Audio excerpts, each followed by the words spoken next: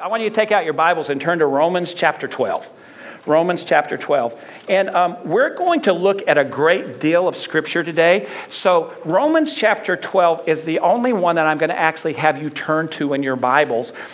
Because the amount of Scripture passages that we're going to look at, we're going to read them together from the screens. But we will both be proclaiming the Word this morning. So Romans chapter 12, and just kind of hold your place there. A couple of weeks ago, when Pastor Farrell first introduced our worship series, Watershed Worship, he referenced the Continental Divide. Do you remember that? The Continental, was a picture of the Continental Divide on the screens, and then there was a map alongside of it. And he referenced that in the first week of our worship series.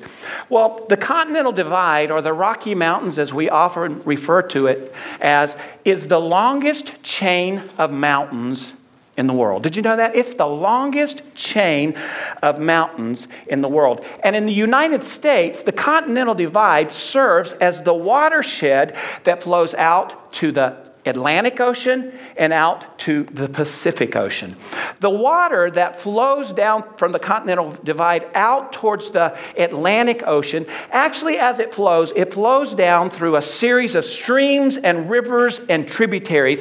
And what happens is, because it's distributing itself so freely, all of the fields and the plains that are in its pathway become rich and green with life. In other words, everything in its pathway is given life.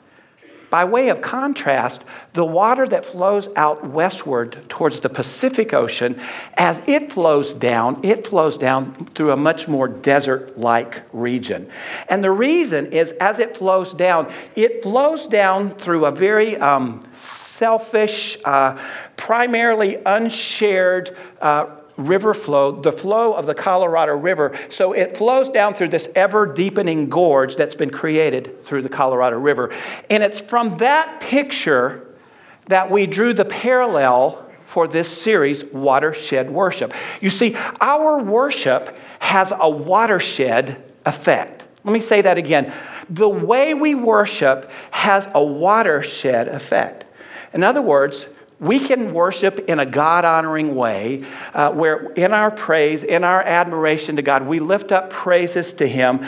And as it flows out and up to Him, what happens is there's an inward transformation that begins to happen in us, because we recognize who God is. We recall who He is. And then as it flows up to Him, it also flows out of us. And what happens is, as we live our life, everyone that we come in contact with, our life is a life of worship. So our worship begins to flow out onto people, and it brings life, and it brings healing, and it brings restoration, and it brings blessing to everyone in the pathway.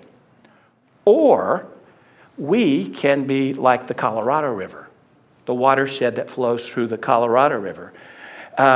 We can be like the Colorado River in that we can become so self-focused in our worship. In other words, focusing on personal blessing in our worship. And just bear with me here, because I want to say this.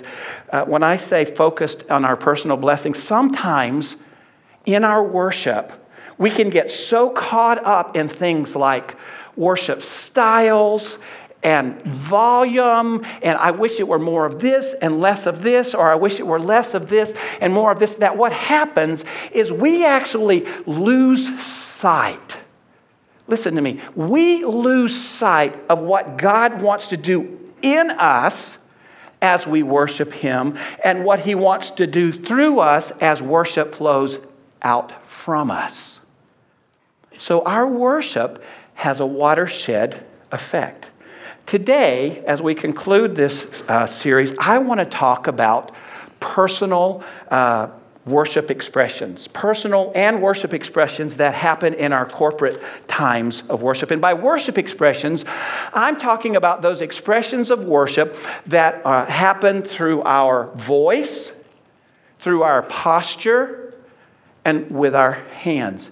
And in all honesty, it's these worship expressions that can oftentimes for people cause a bit of angst, some anxiety, some confusion, and even a resistance. Maybe you found yourself asking the question, why in the world do they work so hard at trying to get us so excited or emotional? Why do they work so hard at trying to get us all fired up? And here's what I want to say this morning. At Grace Covenant, the goal of our worship is never to merely manipulate an atmosphere that would create emotionalism and excitement. That's never our goal. Instead, our goal in worship is always that together we would create an atmosphere where God loves and longs to dwell. Scripture says that He lives in the praises of His people. That's why we encourage worship together.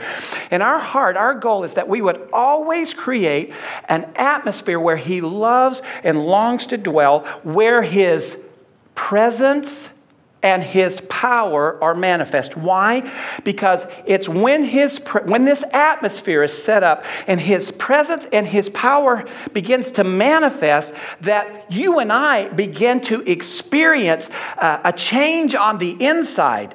Something begins to happen on the inside, and then as a result, what comes out are expressions of worship that say, God, I am so thankful for what you have done, what you're doing, and what you're going to do. It's gratitude that begins on the inside and wells up because we recognize that our God is a great God who has the best for us and is transforming us into His image. And then as a result, as we begin to go out from this place and live out this transformation that's happening on the inside, our life is a lifestyle of worship. So this is watershed worship. As we go out, everyone we come in contact with, all of the rivers, all the streams, all the tributaries of our life, as the people who are in the pathway, and we're living this out, guess what?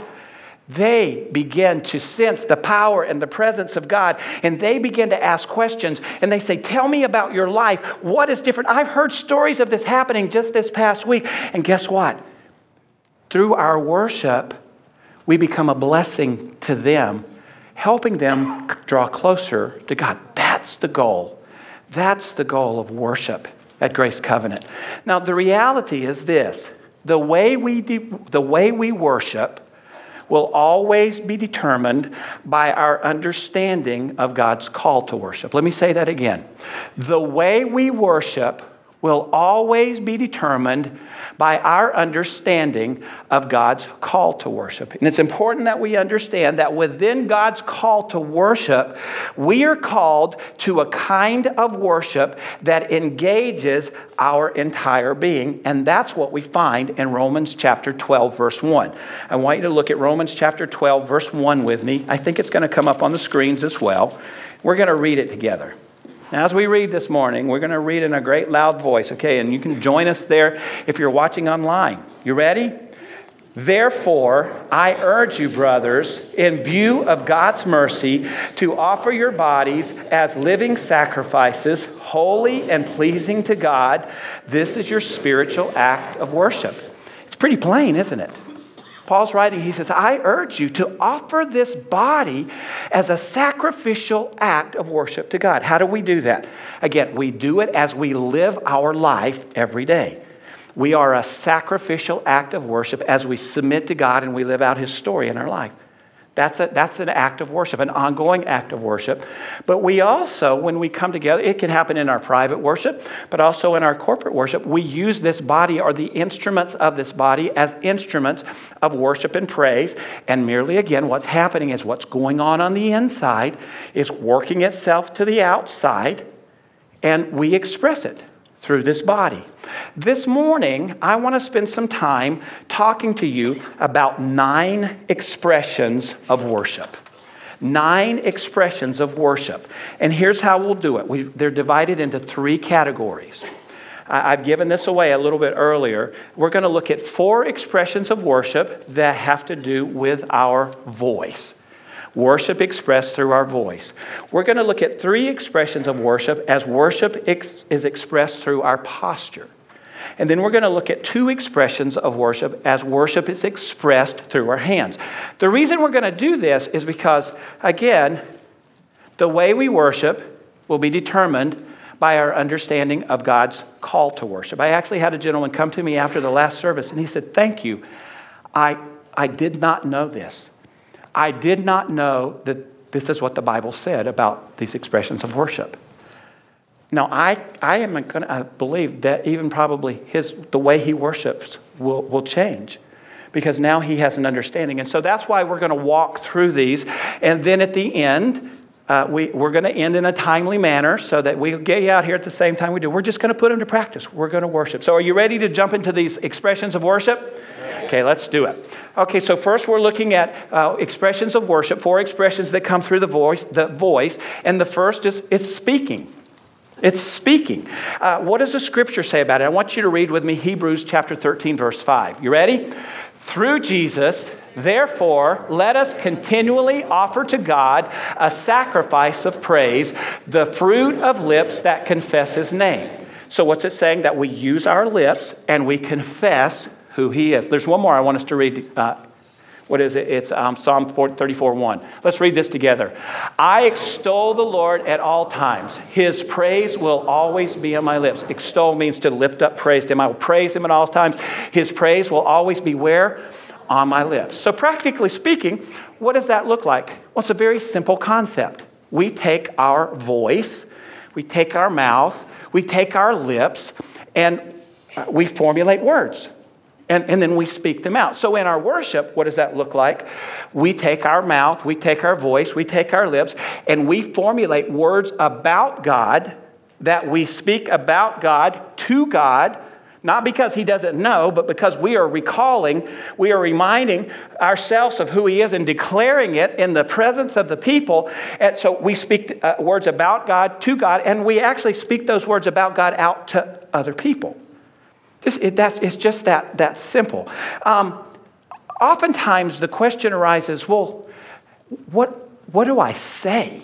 I don't know what to say because let me put a parenthesis there. Oftentimes, as our worship team is on the platform, there'll be times in the song where they'll sing. We'll sing together, and then there's a musical interlude. You know that musical interlude isn't there so you can say, "Look at that guitarist. He is just incredible. Did you see those licks on the guitar?" He doesn't want that. Because you see, we've taught our musicians, he's not a guitarist. What is he? He is a priest. He's a priest from last week, and that he's not on a stage, but instead he's on a worship platform. And what he's doing when he's playing the guitar is allowing space for us to worship. So in those musical interludes, those are great times where we can begin to just speak praise. You don't even have to be directed to that, but if the music's going, you just begin to say, "God, you are great. There is no one like you. And I lift my hands in this place right now, and I declare that I love you with all my heart." And music's going, you go, "God, I just do. I just love you so much." And then we start singing again. And that's one of the ways that it happens. You say, "Well, I don't know exactly what to say." And here's what I would say. Become a student of the Psalms. Just become a student of the Psalms. When you begin to read through the Psalms, you will pick up phrases. David said, "God, you're my rock. You're my firm foundation. You're my protector. You're my covering." And you read through and you just find all of these phrases that you can begin to adapt into your worship vocabulary. So we're worshiping and the music's going to go, "God, you're my rock. You're my firm foundation." It doesn't matter that you got it from David, because David realized it because the Holy Spirit revealed it to him. And so we begin to just lift up these. We speak out words of worship and praise him. So become a student of the Psalms. Here's the second expression that comes through our voice. It's singing. And it's probably the one that we most commonly use. Read with me Psalm 147, verse 1. You ready? Praise the Lord. How good it is to sing praises to our God. How pleasant and fitting to praise him. To sing praises to our God. So practically speaking, what does it look like? Well, once again, it's a simple concept.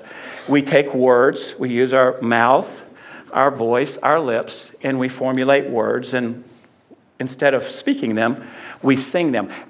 In my house, I sing all the time. I'm sure that Cammie's sometimes like, I'm surprised she doesn't wear earplugs around the house. She loves my voice. But I sing all the time, but I make up songs all the time. Like I might say, Cammie, I love you, and you are the best wife in the world. I'm so glad God gave you to me. But I have been known to say, hey, Cammie, you are a great wife. I love you with all my heart. I'm so glad God gave you to me. And she's like, what's this all about?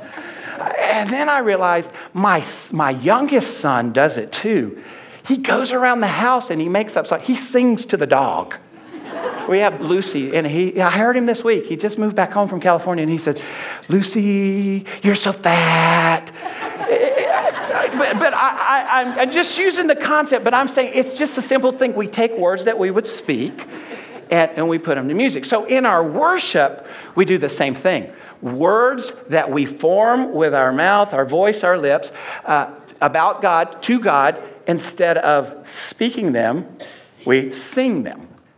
And we do that every week. Aren't you glad the songs are already written for you? And you don't have to sing the silly songs like I make up. Although it is okay to do that in worship. But we sing songs every week. We sing songs about God, to God, and that's worship. Why is our song so important? Why is our song so important? Well, first of all, our song, as well as our spoken word, invites God's presence. We extend an invitation. For instance, one of the songs we sing is We Welcome You with Praise. So what do you say? We welcome you with praise. We welcome you with praise. Almighty God of love, be welcome in this place. So we extend a song of invitation. But also, through our song, God's power is released, just as it is with our spoken word. But there's something that happens about a song lifted up to God. And just let me say, there are songs that are written, but the Bible also talks about singing a new song to the Lord. And so oftentimes in my worship, I sing songs that no one's ever written on paper. Just like I sing songs to my wife, there are times in my own worship, there are times here in our worship where I'm just singing, God, I love you.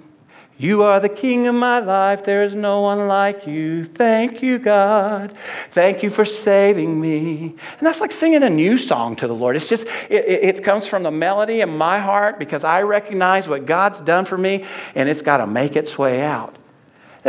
Also, I believe not only is God's presence invited through our song, but his power is released. I think about Acts chapter 16. Paul and Silas were in prison.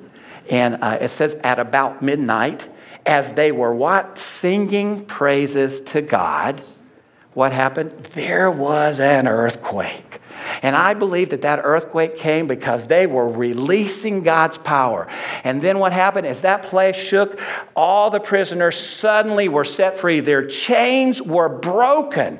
And I believe that the same thing happens when we lift up our song in worship and praise and adoration to God. There is a release of God's power. It is manifest in this place, in our hearts, in our lives. And that's when bondages are broken, chains are broken, and people are set free. It happens through worship. We find it all throughout Scripture. We find that when song was lifted up, there was a release of power that came, God's power, a work of the Holy Spirit. I know this is true because of in my own personal life. My son, Zach, he's 23 years old. He was born at St. Joseph's Hospital in Burbank, California. I'll never forget the day.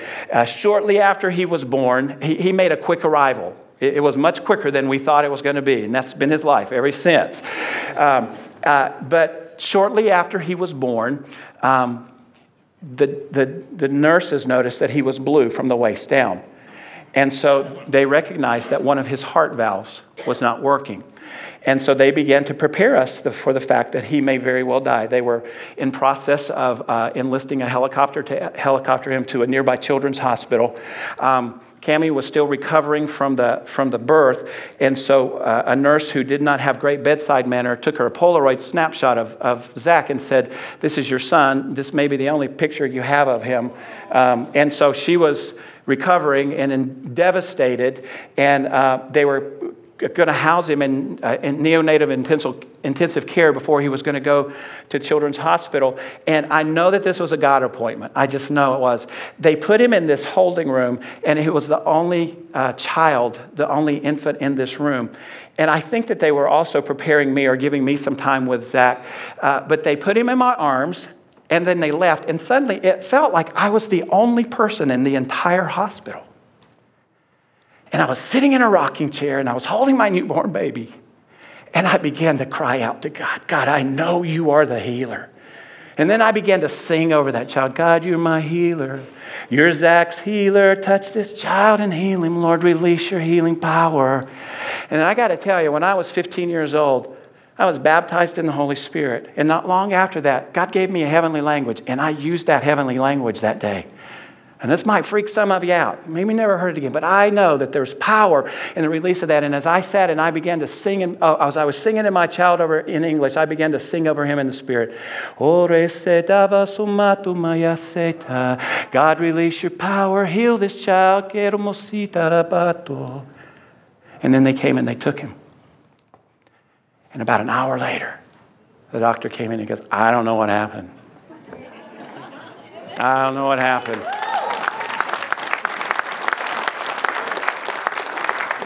But his heart's fine. He's not blue anymore. Well, we knew what would happen. God's power had been released through the power of a song. It still happens today. Listen, I got to tell you, that's why we do this worship thing at church, because I know that when we come together, we come with all kinds of heartaches, and we come with all kinds of issues, and we come with bondages that need to be broken.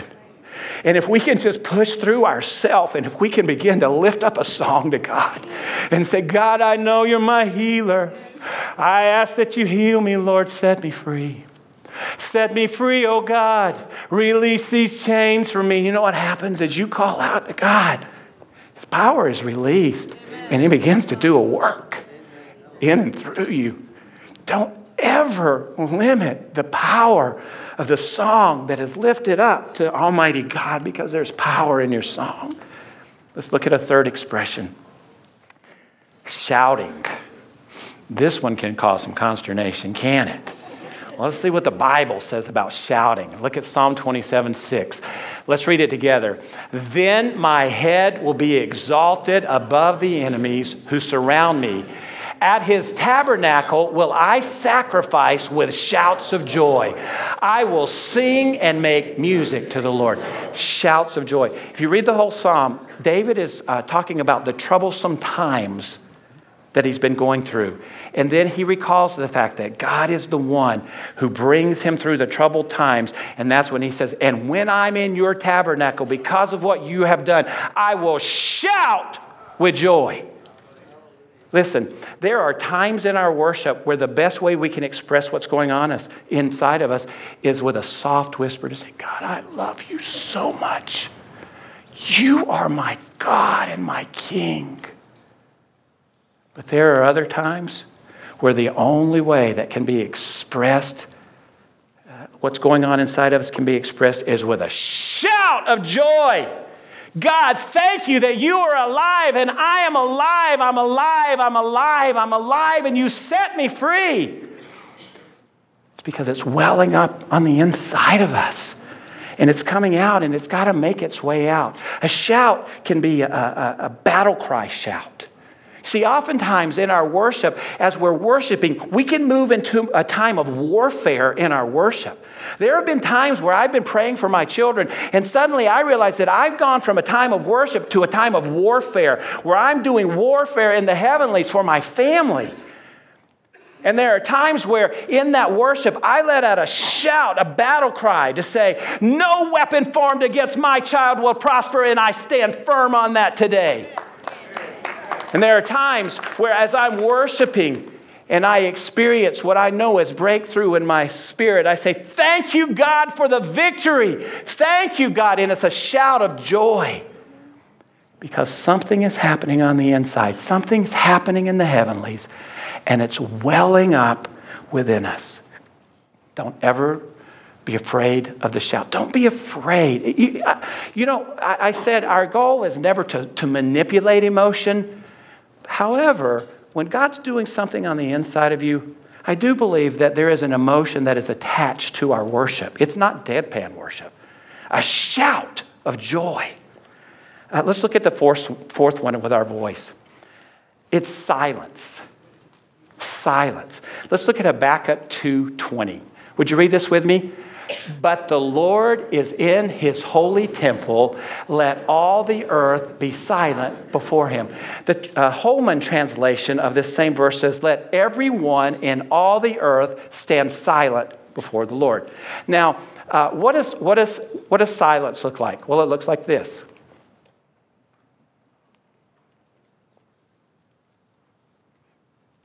You're a little nervous with this, aren't you? Because we don't like silence. We feel like we got to fill in the gaps.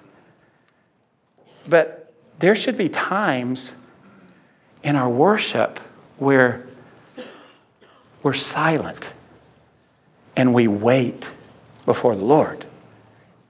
You see, worship is a two-way communication. We speak to God and God speaks to us. Or at least he wants to, if we'll shut up. If we don't give him a chance, then he can't speak. So in our worship, we should never be afraid of the times of silence where we just stand in his presence. Maybe we kneel. Maybe we sit and we just listen. Because what happens is in those silent times, and I know it seems, how do you associate silence with the voice? Because sometimes the best thing we can do with our voice is to not use it. Don't use it. In those times where we're silent before the Lord, he affirms. He gives direction. He confirms. He brings correction. It's in those times that he speaks a word. In fact, just before this service began, hold on, someone gave me just a word that the Lord spoke during our last service, because they were willing to be silent and listen. And it just said this: be still and know that I am God. I love you. I desire to speak to you. Listen. Rest in my embrace. Let my Holy Spirit examine your heart. Are you building unity and strengthening the body of Christ? Or are you being an instrument of division? It's a good affirming word, and it's a word that says, okay, do you need to make a course correction? And that's what God does in those times of silence when we allow for. So we should never be afraid of the silent times. Okay, so those are 4 expressions that have to do with our voice. Let's look at 3 expressions that have to do with our posture. The first one is bowing. Let's read together Psalm 95, verse 6. You ready? Come, let us bow down and worship. Let us kneel before the Lord our Maker. Practically speaking, bowing is always in connection with honor and respect. We bow before royalty. If a king or queen were to walk into this place right now, culture would say it would be correct to bow before that person. And what we're saying is we recognize your presence and we recognize your importance. Well, think about it. In our worship, we've said, we welcome you with praise. We welcome you with praise. And so we've invited who the king of the universe to be in our presence. So would it make sense, or wouldn't it make sense that there would be times perhaps where as he's here in our presence that we might bow before him? You see, what bowing is a sign of, it's a sign of submission. And in bowing, we're saying, I place myself under you, Father God. Jesus, I submit to you. You are the ruler. You are the king. You are the one who controls my life, not me. And so we find ourselves bowing in worship. And bowing can look like this. Bowing always happens in the heart first. True submission happens in the heart first. And so perhaps we're in a worship service and we feel the presence of the Holy Spirit. We sense that God's doing something in us, and maybe something's been out of control where we've been trying to control our life. We want to bring that back in order. And in our worship, we find ourselves bowing. So it could look like this, just where you are now. You're sitting and you might just kind of lean forward and bow your head, and you're saying, I bow before you, Lord. I recognize that things have been out of order. And so as I worship you today, I submit to you. You are the ruler of my life. I release control. I give it to you. Those are the kinds of things that happen in worship. Or it could be that you would just drop to your knees in the seat where you are and just do this. God, I really have been out of control and I really need you. And so right now I bow before you. I submit myself to you. Bowing. It's an expression of worship. Will you do it every time you worship? No, but there should always be that bowing that happens in our heart, that submission that happens in our heart. Let's look at the second one in this category with our posture, standing. Let's read Exodus 33:10. You ready? Whenever the people saw the pillar of cloud standing at the entrance to the tent, they all stood and worshiped, each at the entrance to his tent. So what we find in Exodus is that the children of Israel are traveling through the wilderness, and there's a portable tabernacle. God is leading them by day by a pillar of cloud, by night by a pillar of fire. And what it's saying is that when the people saw the presence of God, when they recognized that the presence of God, they came out of their tent and they stood worshiping Almighty God. For us, we do the same. It's associated again with the respect and honor. We've invited the King of the universe to be in our presence. And so we never stand as ritual. I hope we can always get past the fact that it's at Grace Covenant, we stand for the first song, we sit down, we do announcements and offering, and then we stand for 3 more songs. That's never the purpose. In fact, it's quite honestly, if you want to sit during worship, it's fine. No one's making you do that. But what I'm saying is, as an expression of worship, recognizing how great God is, there's something that causes us to want to stand in the presence of the Almighty God and offer our worship to Him. We've invited Him, so standing in worship should never be a complaint, but instead we recognize we are privileged and graced with His presence. Let's look at the third one in this category, dancing. Wow. Dancing. Let's read Psalm 149:3. You ready? Let them praise His name with dancing and make music to Him with tambourine and harp. You know, dancing is basically an expression of joy that springs up. It's movement of the body, an expression of joy. We see children dance. I think we have a picture of it. It's not uncommon. Pastor David Brown, his little girls, Laura Kate and Sarah Beth, it's not uncommon to see those 2 little girls in the hallways. They've got these incredibly vivid imaginations, and they dance like princesses all around these hallways because there's a joy that's welling up in them. Another time where you would express joy through dance is at a wedding. I've been to a wedding where there's dances, a couple dances, and then there's finally at sports. That's an expression of joy, right? Yeah.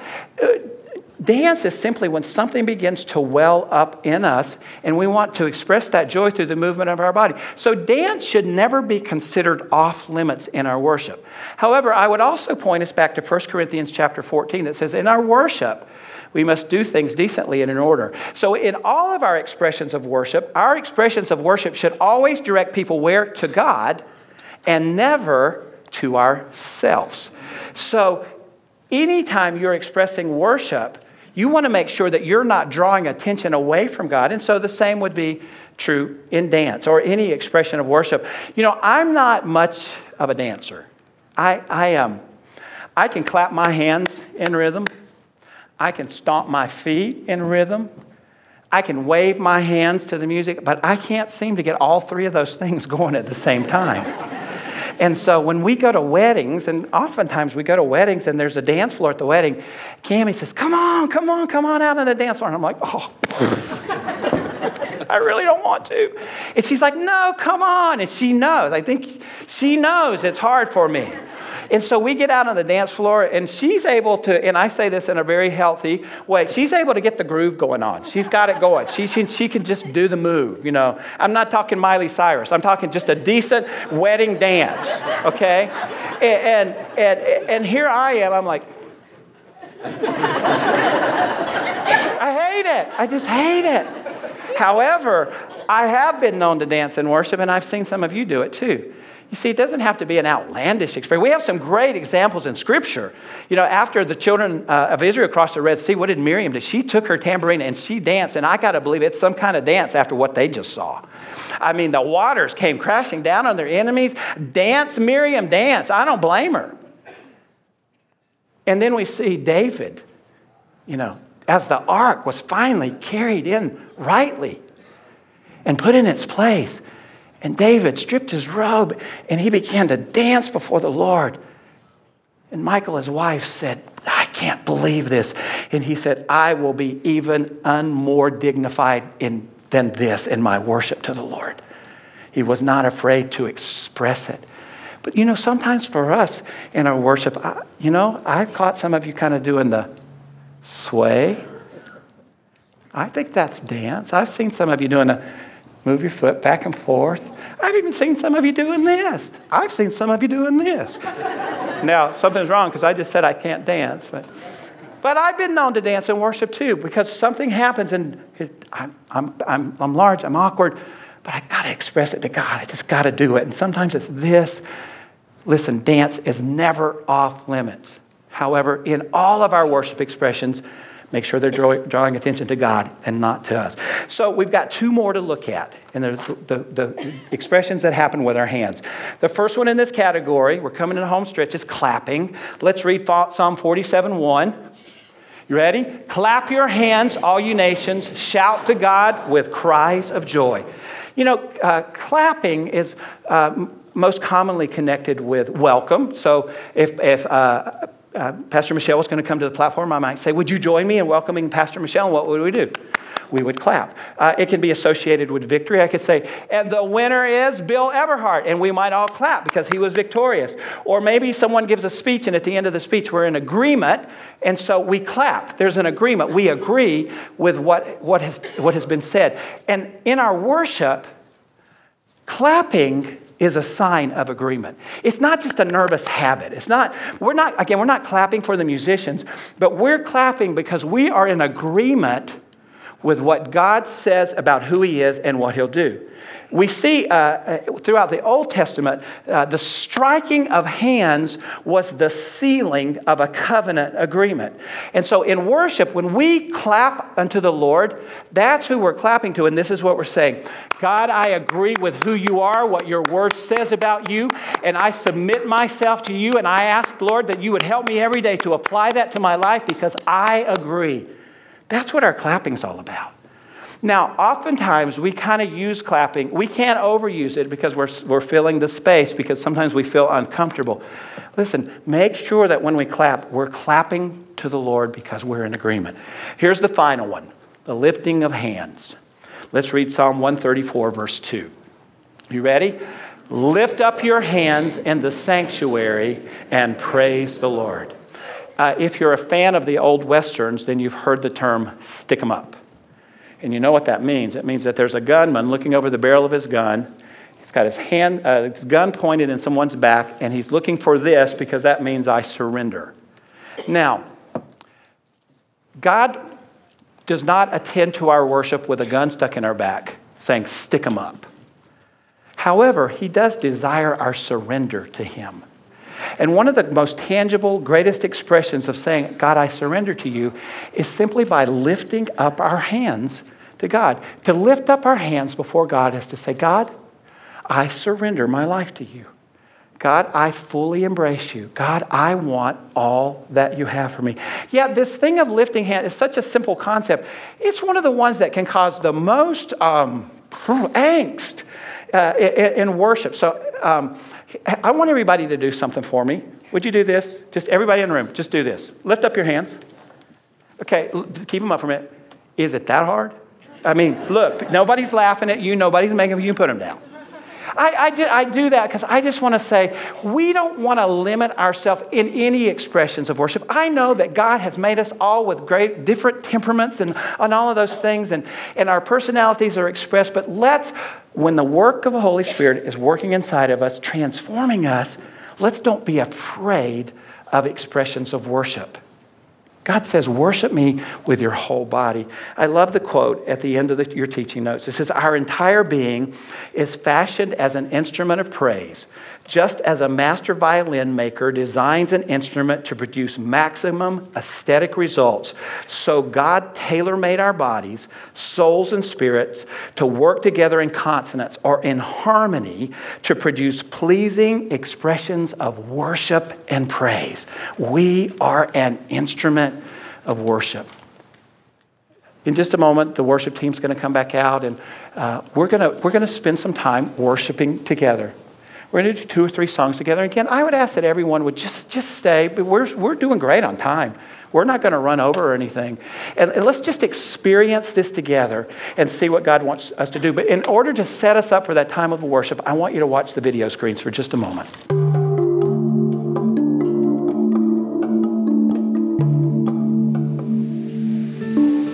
For me, when I worship, because I believe that God inhabits my praise, I connect with Him in a greater way than I do anything else. And I believe that opportunity exists for all believers. Yeah. And so that's why worship is so important to me, is because when I recognize who God is, when I viewed His mercy and I respond to that mercy, I begin to experience Him even more. And it's this awesome cycle because I realize who He is, I respond to it, I worship Him. When I worship Him, He inhabits my praises.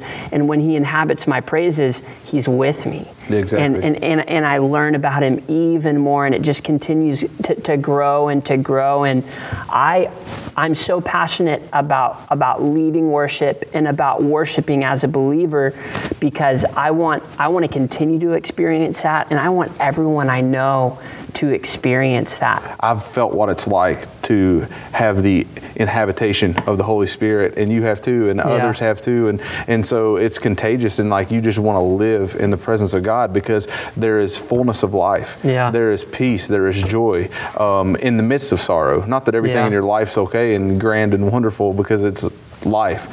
Life's going to go bad. And another thing too is worship, and even hearing you speak now, I was kind of thinking about this. Worship is a key. Exactly. There's a lot of times where we don't feel like that river of God's presence in our lives. And I think worship is the key to feeling that, because when we worship God, and I'm not talking about when we sing songs, but when we worship Him because we recognize who He is, we position ourselves to be blessed by Him, to be refreshed by Him, to be filled with His Holy Spirit. If there's ever a time in someone's life where they're not hearing from God, I would encourage them to worship. Because you're inviting God to inhabit your situation. Yeah, you're recognizing who He is. Exactly. So worship is me saying, God, I don't have everything figured out, but I know You do. And I know You're in control, and I know that You are in charge of my life, and I submit this to You. And it's such a release for me to be able to submit and release the cares and the worries, because Jesus says to give it to Him, because His yoke is easy and His burden's light. Yeah. So it's a beautiful exchange, and there's even a song about that. It's a beautiful exchange that we're able to exchange our dirty, filthy rags, our lives, for His righteousness. And in that, worship is the key that allows us to have that interaction and that inhabitation of His Spirit in our life.